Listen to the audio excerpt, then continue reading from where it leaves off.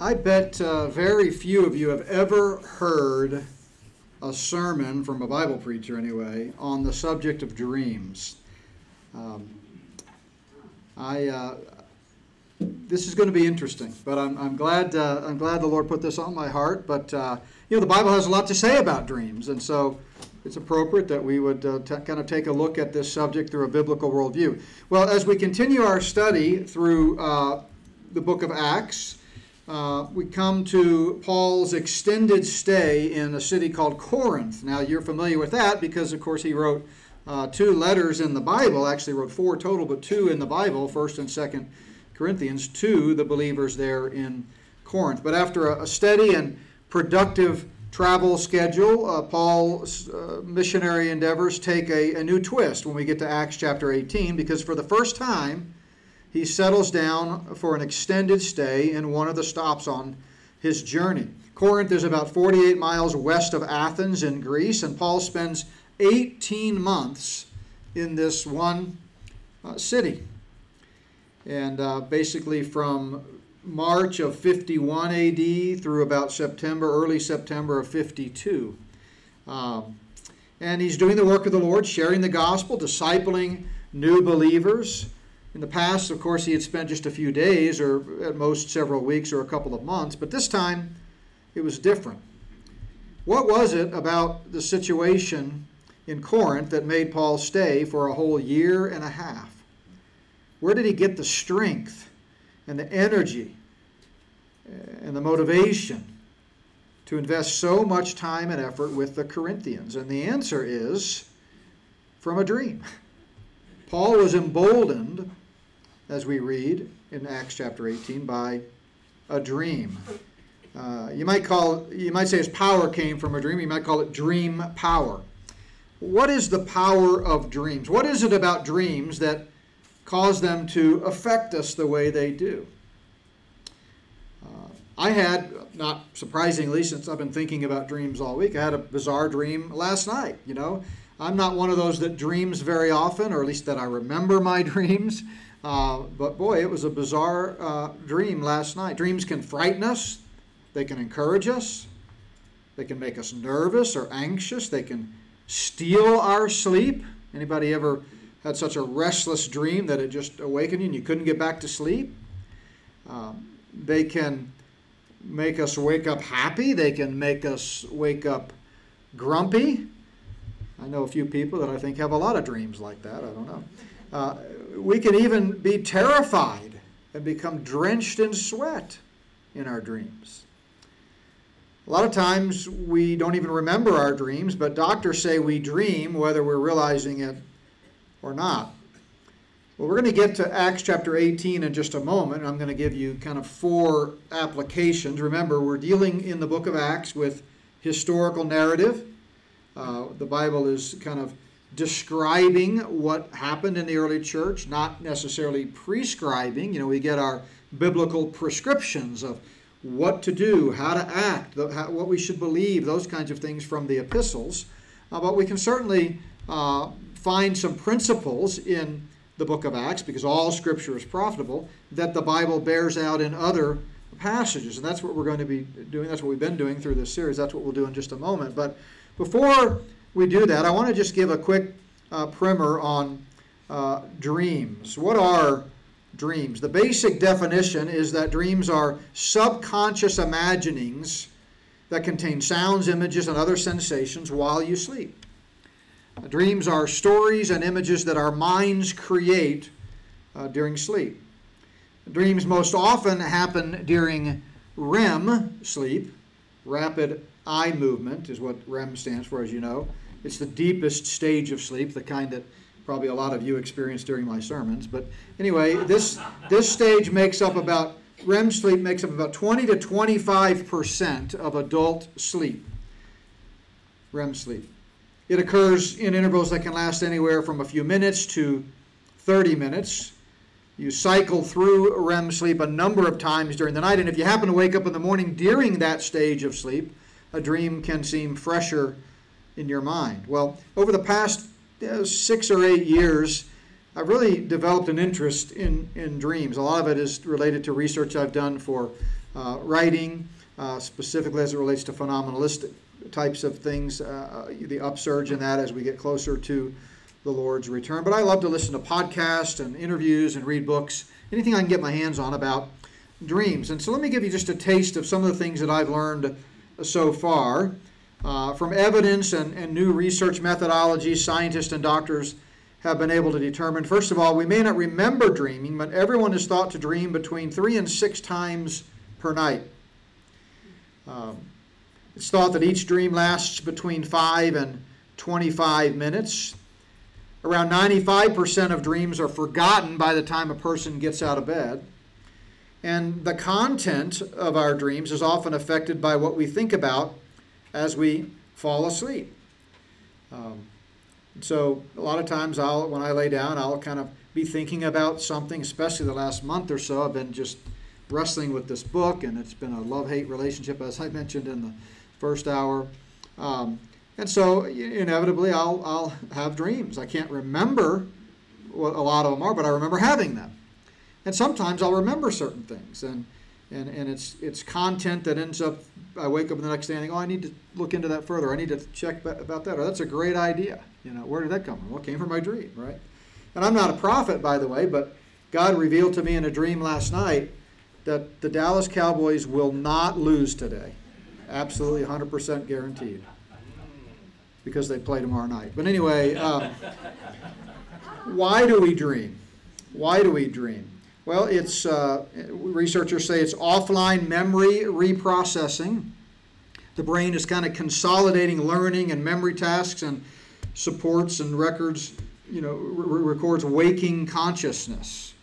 Also, they say it's basically preparing for possible future difficulties. It is a cognitive capability improvement, helping us by stimulating real-life experiences in the subconscious. It's also processing past experiences. That's a big part of it. It helps us deal with things from the past. And it can also be a process where overwhelming or contradictory or highly complex notions can be brought together in a balanced way that our conscious mind isn't able to achieve. One of the things that I've really studied a lot over the last 15 years relates to, again, paranormal, phenomenalistic stuff. We have a chapter on that in the new book. And, our bodies are incredible things, and our minds are incredible things. And, we tend to think two-dimensionally, but there's a whole another dimension to things in the spiritual realm. That's why the Bible so often talks about the battle for the mind and to capture every thought and to focus on the Word of God. That's why it's so important, as we're going to talk about in a second, to feed our minds with the Word of God. Garbage in, garbage out, but you put wholesome truth in the infallible, two-edged sword of truth from God's Word into our mind, and it helps in many, many ways. There are several types of dreams. Daydreams, of course, are stream of consciousness things that sort of detach from our current task. It happens to be a lot. I'll be reading, particularly when I'm reading, and I will realize I've read 4 or 5 paragraphs and I don't remember a thing I just read because my mind was drifting elsewhere. Of course, normal dreams, like we've been talking about. Lucid dreams are dreams where you wake up in your dream and you're aware that you're dreaming in your dream world. Very vivid. They're called lucid dreams. Nightmares, frightening dreams that occur during REM sleep, usually late at night or early in the morning, and they're the most vividly recalled dreams. Night terrors. One of our kids had night terrors when they were about 2 years old for a period of time. Then you've got recurring dreams. I've had 2 or 3 recurring dreams my whole adult life, from college on. I haven't had these couple of dreams that I'm thinking of in a long time. I hope thinking about them doesn't make me start having them again. But I'm sure some of you can relate. Precognitive dreams are dreams that contain a foreshadowing of future bad events. And yes, that's a reality. I'm not suggesting, as we're going to talk about in a moment, I'm not suggesting that this is somehow on par with God's revelatory information or anything related to infallible Scripture, but it's a reality. Signal dreams are dreams that help you solve a problem. You ever been struggling with trying to figure something out? I had this happen about 3 years ago, very vividly. Remember, it was an issue. I won't get into the details, but it's something I've been trying to solve for months. Try as I might, I could not resolve this issue. And then woke up one morning and I had a dream about it, and it fixed the problem. It worked perfectly. Downloaded dreams are when our minds are consumed with so much information that the overload sort of leaks out into our subconscious and our dreams. Like if you're playing a lot of chess, for example, you might dream about chess, that kind of thing. And then astral projection, or OBEs, these are lucid dreams that occur that they're kind of take you outside and you're looking back down at life. We see possibly an example of this from Paul in 2 Corinthians 12 when he said, he was taken up to the third heaven. Dreams are very pervasive in Scripture. They get a lot of attention. You could think of Old Testament examples. I'm sure if I open the floor, all of you biblically astute folks could name several famous dreams. Jacob, Joseph, David, the prophets in particular, Isaiah, Ezekiel had some bizarre dreams. Daniel, of course, talks about dreams, and there's many more. In the New Testament, we see Ananias with his dream when God revealed to him to minister to Paul. Cornelius and Peter each had dreams, with each other or about each other that God was going to connect the two for the purpose of the gospel. Paul has many dreams like the one we're going to look at today. The last book of the Bible, Revelation, is essentially a dream. God revealing to John. It's a different kind of dream because it's revelatory in nature. But in Scripture, there are two similar concepts for dreams. One is called visions, where the emphasis is on what is heard. And this is used 12 times in the New Testament, and 11 of them are in Acts. And then, including the one we're going to look at today. And then you see the word dreams 6 times, all of them in Matthew's Gospel, where the emphasis is on what is seen. So both of them are dreams, but it's called a vision when the emphasis is on just what you hear. And then it's called a dream in English. That's the translation of the word. It's the Greek word onar, where the emphasis is on what is seen. So, Acts chapter 18. The word Luke uses to describe Paul's dream is a vision because God speaks to Paul in this dream. And what can we learn about it? Whatever else dreams may be doing from a human psychological standpoint, there can be no doubt that they are real and God uses them. We see this reference, for example, in the book of Job, where Elihu is contradicting Job's arguments. If you remember the context, Elihu was one of Job's 3 friends, and he's trying to explain to Job why God was allowing Job to go through these things and why God was not responding to him in particular. And he was very wordy, and he even admitted, he said in chapter 32 of this extended soliloquy here, that I am full of words, But anyway, Elihu told Job that God was not silent, as Job had thought, but that he was speaking through dreams and sickness to the patriarch. Elihu said God was being merciful to Job, and Job's other friends had said, that Job was suffering as a punitive thing. God was punishing Job for something. Job's wife had said Job was suffering because God was unfair. And now here Elihu gives a third option, which is God is trying to teach Job something. He said God's purpose was educational. God was allowing Job to suffer so he could learn from it. But anyway, here's what we read in Job chapter 33. For God may speak in one way or another, yet man does not perceive it. In a dream, in a vision of the night, when deep sleep falls upon men while slumbering on their beds, then he opens the ears of men and seals their instruction. So we know God uses dreams in some way. C.S. Lewis famously said, God whispers to us in our pleasure, speaks in our conscience, but shouts in our pains. It is his megaphone to rouse a deaf world. And I think somehow God made us, in the image of God he made us, and somehow our physiological aspects are all part of that, all intertwined, the material and the immaterial, and somehow God uses dreams as a means of communicating to us. So how does God use dreams in our lives? Well, first of all, as I said, we've got to be careful to clarify our terminology. We're not suggesting, and I'm certainly not suggesting, that God is giving new revelation in our dreams. No one should wake up after having a vivid dream that you remember and write, the New King James translators and say you need to add a 67th book. This is not what we're talking about here. God's complete and total revelation is contained within His Word. It gives us everything we need for life and godliness. If you never have a dream, it won't change your ability to follow the Lord, learn from Him, and grow in the faith, or, of course, to get saved to begin with. God's Word is living and active, and it thoroughly equips us. And that's why we should stay in the Word. When we read and study and meditate on God's Word, it builds us up. It changes our lives. It's a lamp to our feet and a light to our path. When we hide it in our hearts, it's there for our body, soul, and spirit to use as God sees fit. And this can include even in our dreams. But, 3,800 times the Bible says, "Thus says the Lord." This is our standard.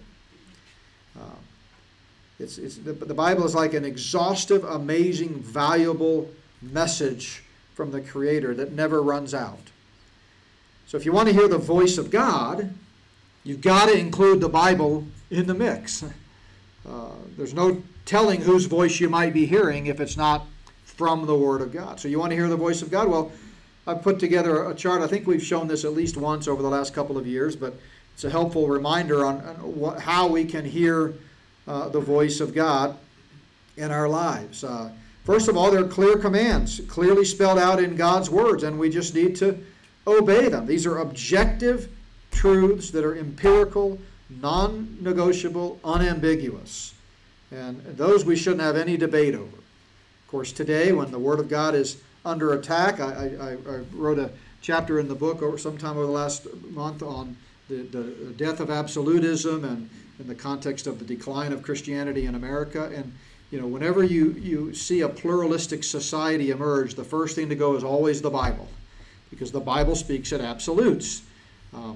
Jesus said, "I am the way, the truth, and life. No one comes to the Father except through me." That's pretty clear. I mean, there's no wiggle room there, even though people try to make it, try to change it and alter it. But then we also see relevant principles from God's Word, like we're doing in the book of Acts, which are more applicational, and they can be objective and subjective. We can learn from the truths of Scripture, from the examples of others, but they're not direct commands. They're just general principles that we see in Scripture. The toughest area where we can hear the voice of God is life experience, where we discern God's will via the Holy Spirit and observing life's experiences. Remember, Proverbs 15:31 says, "The ear that hears the rebukes of life will abide among the wise." In other words, life can be a great teacher. You're not going to find a verse in the Scripture that says, "Don't touch the hot stove." But the first time you touch that as a child and you burn your finger, you're going to remember, oh, that's not good. That's a negative experience. I'm not going to touch the hot stove. That's a life experience. That's just an example. But we call this discernment, and this is wholly subjective. Wholly subjective. But this is where dreams come into play, in this third category of life experience.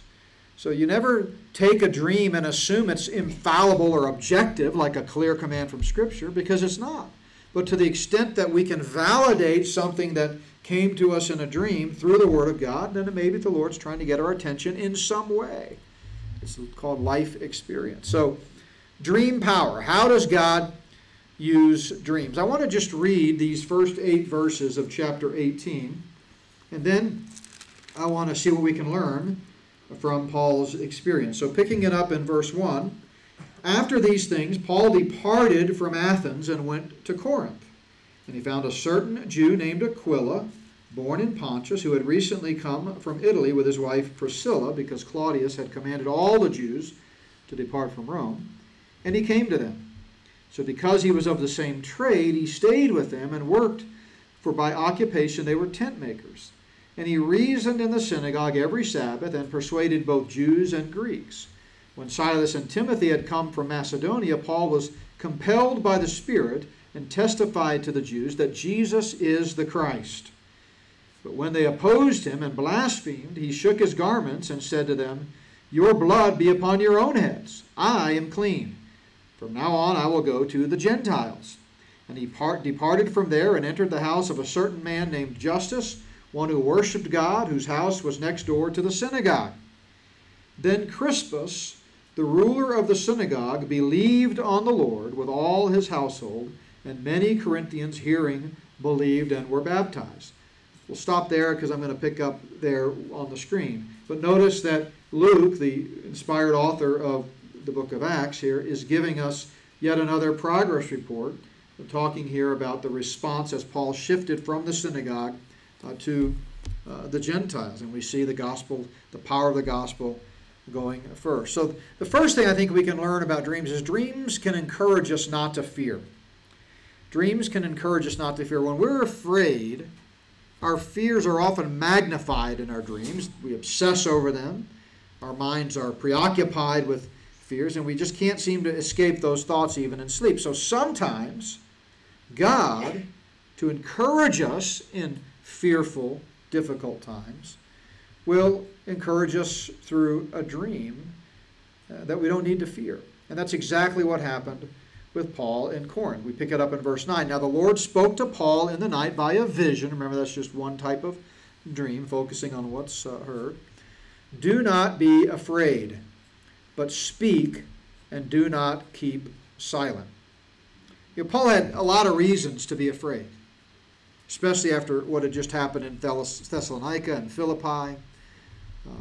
Here in the immediate context, as we just read, the Corinthians opposed him. Paul needed some encouragement. And so God used a dream. God used a vision. We see this frequently in Scripture. Go back to Joseph and Mary. But while he thought about these things, behold, an angel of the Lord appeared to him in a dream, saying, Joseph, son of David, do not be afraid. Dreams can encourage us not to fear.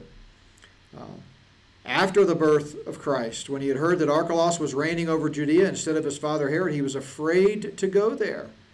And being warned by God in a dream, he turned aside into the region of Galilee. This is Joseph and Mary. So, they were afraid, but God gave them a reason not to be afraid. Dreams can encourage us not to fear. What are you afraid of this morning? What are you worried about? Take those fears to the Lord. I mean, regardless of whether God chooses to encourage you through a dream, God's word will encourage you when we lay our burdens at his feet and cast all our cares upon him. Get in the word of God. Let the Spirit of God use the word of God to encourage you, perhaps by using a dream. So dreams can encourage us not to fear. Secondly, dreams can embolden us so that others hear. Dreams can embolden us so that others hear. Sometimes God puts people on our hearts through dreams. Remember all the different kinds of dreams there are. Daydreams is one of them. A lot of times I'll be distracted, daydreaming, I guess is the term, and the Lord will put someone on my heart. And I'll be burdened about them, or I haven't talked to them in a while, or I need to call them, or text them, hey, how you doing, right? Dreams can embolden us so that others can hear. When you're burdened about someone, that burden often finds its way into our dreams, and maybe God is laying that person on our heart. So a dream can be the way God motivates us to share the gospel message or any other edifying message if the person is already a believer. Again, in the night, the Lord spoke to Paul, do not be afraid, but speak and do not be silent. Paul was deeply burdened about the gospel. He understood the urgency of the matter. Maybe he was contemplating moving on, as he had done so far in his first and part of his second journeys. Maybe he wanted to go for more low-hanging fruit where he wouldn't be quite so harassed. I mean, he was human after all. He wasn't looking to pick a fight. It just seems like he suffered again and again persecution. But that's not what God wanted. Through a dream, Paul was emboldened so that others would hear. God says, don't fear, but speak, share the word. And this boldness to speak is something that comes up again and again throughout the early church. It seems to be a common way that the Lord helped advance the gospel message. And by the way, the same thing can be true today, but I think this is lost on the early church. One of the things that we're talking about in this midweek evangelism training seminar is, how to be sensitive to opportunities when they come up. We go back to the early days of the church in Acts chapter 4. Now, Lord, look on their threats and grant to your servants that with all boldness they may speak your word. This is after Peter and John were set free from prison, and they went to the house where the early Christians were gathered together and praying for them. And this is part of their prayer. Lord, give them boldness that they may speak your word. It takes boldness to share Christ with others. And sometimes God grants that boldness through dreams. It motivates us to reach out to someone. Don't ever brush it aside if you wake up in the morning and someone's on your heart and on your mind. Don't ignore that. God may very well be putting that on your heart. In Acts 14, therefore they stayed there a long time, speaking boldly in the Lord. This is during the first missionary journey up there in southern Galatia in the city of Iconium with Barnabas. Long time at that time was 3 months. And he stays in Corinth this time 18 months. Jesus was giving the commission to the disciples, and he says, when they deliver you up, do not worry about how or what you should speak, for it will be given to you in that hour what you should speak. The prophet Jeremiah, recounting his call into the prophetic ministry, he says, Then the Lord put forth his hand and touched my mouth, and the Lord said to me, behold, I have put my words in your mouth. If someone's on your heart, and you need to talk to them about the Lord or give them encouragement in his word, maybe you'll dream about that. And maybe you'll wake up particularly burdened the next day. So dreams can embolden us so that others hear. But dreams have another purpose, and that is dreams can ensure us that God is near. I really like this one.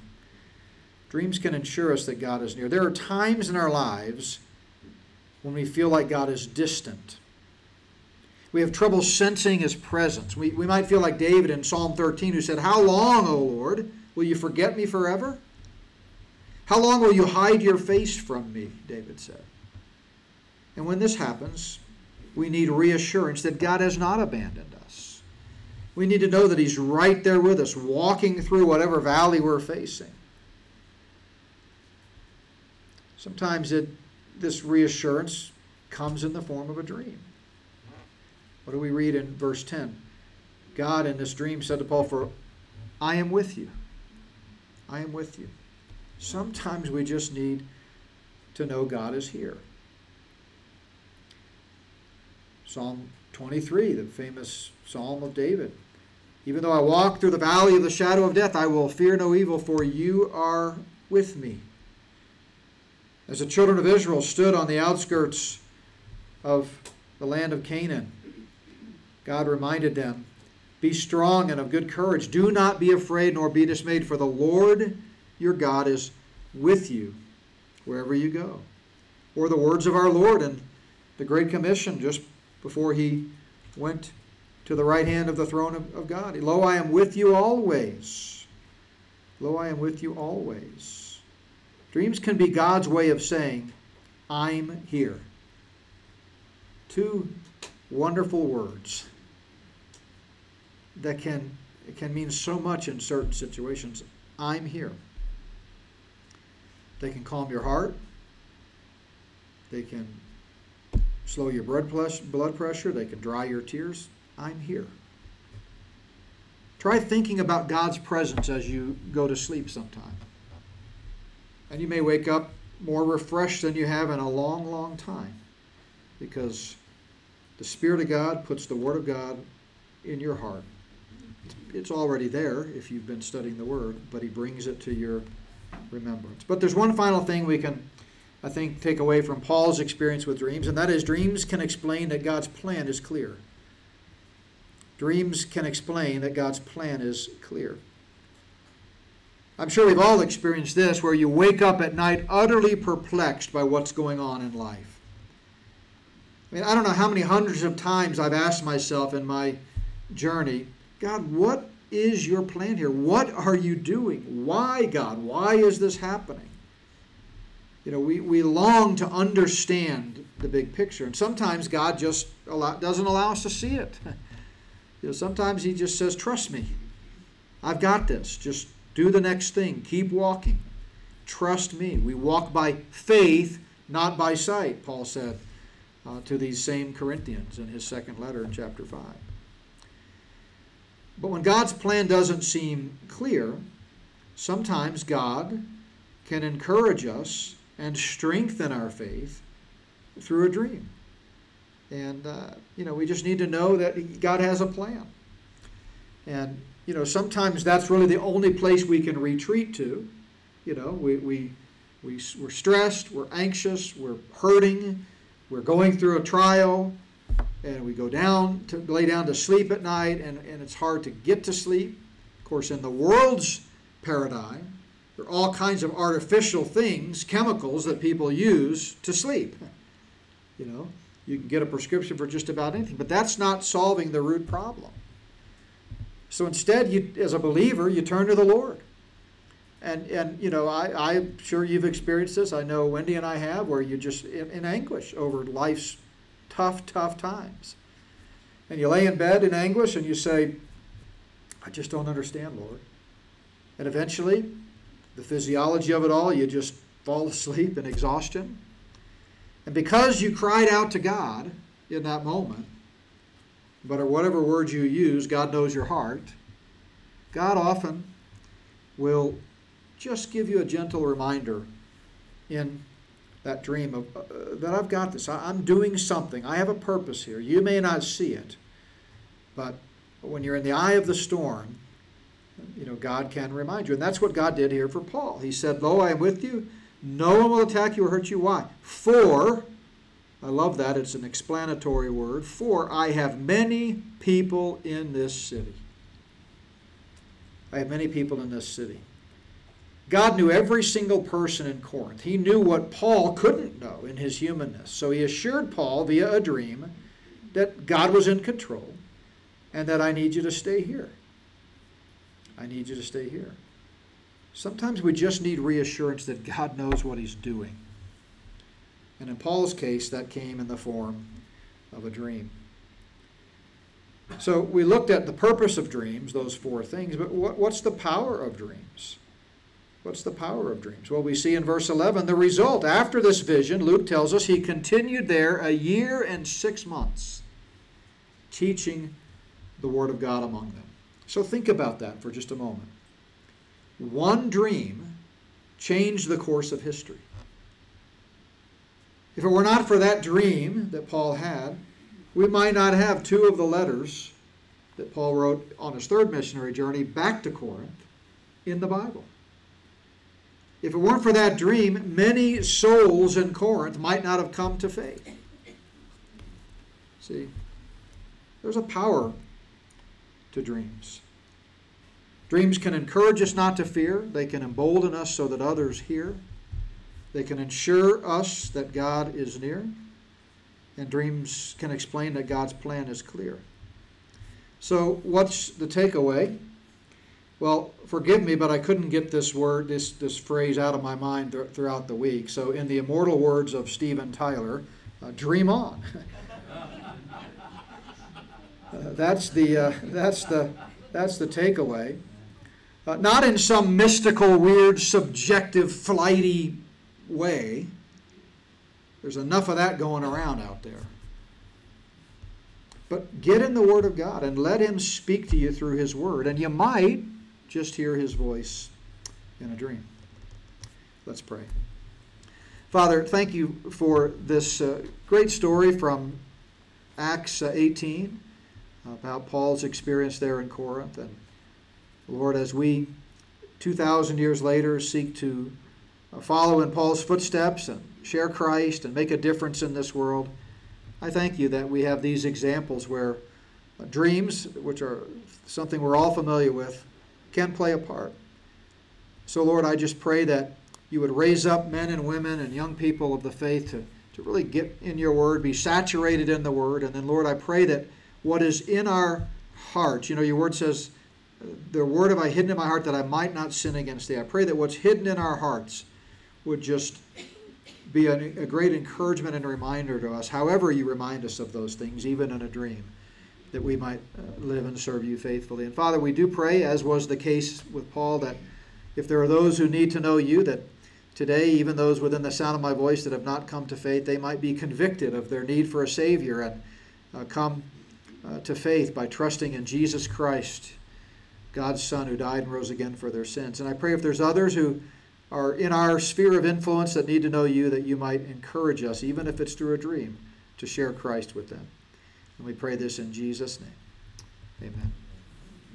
Let's stand together as we close.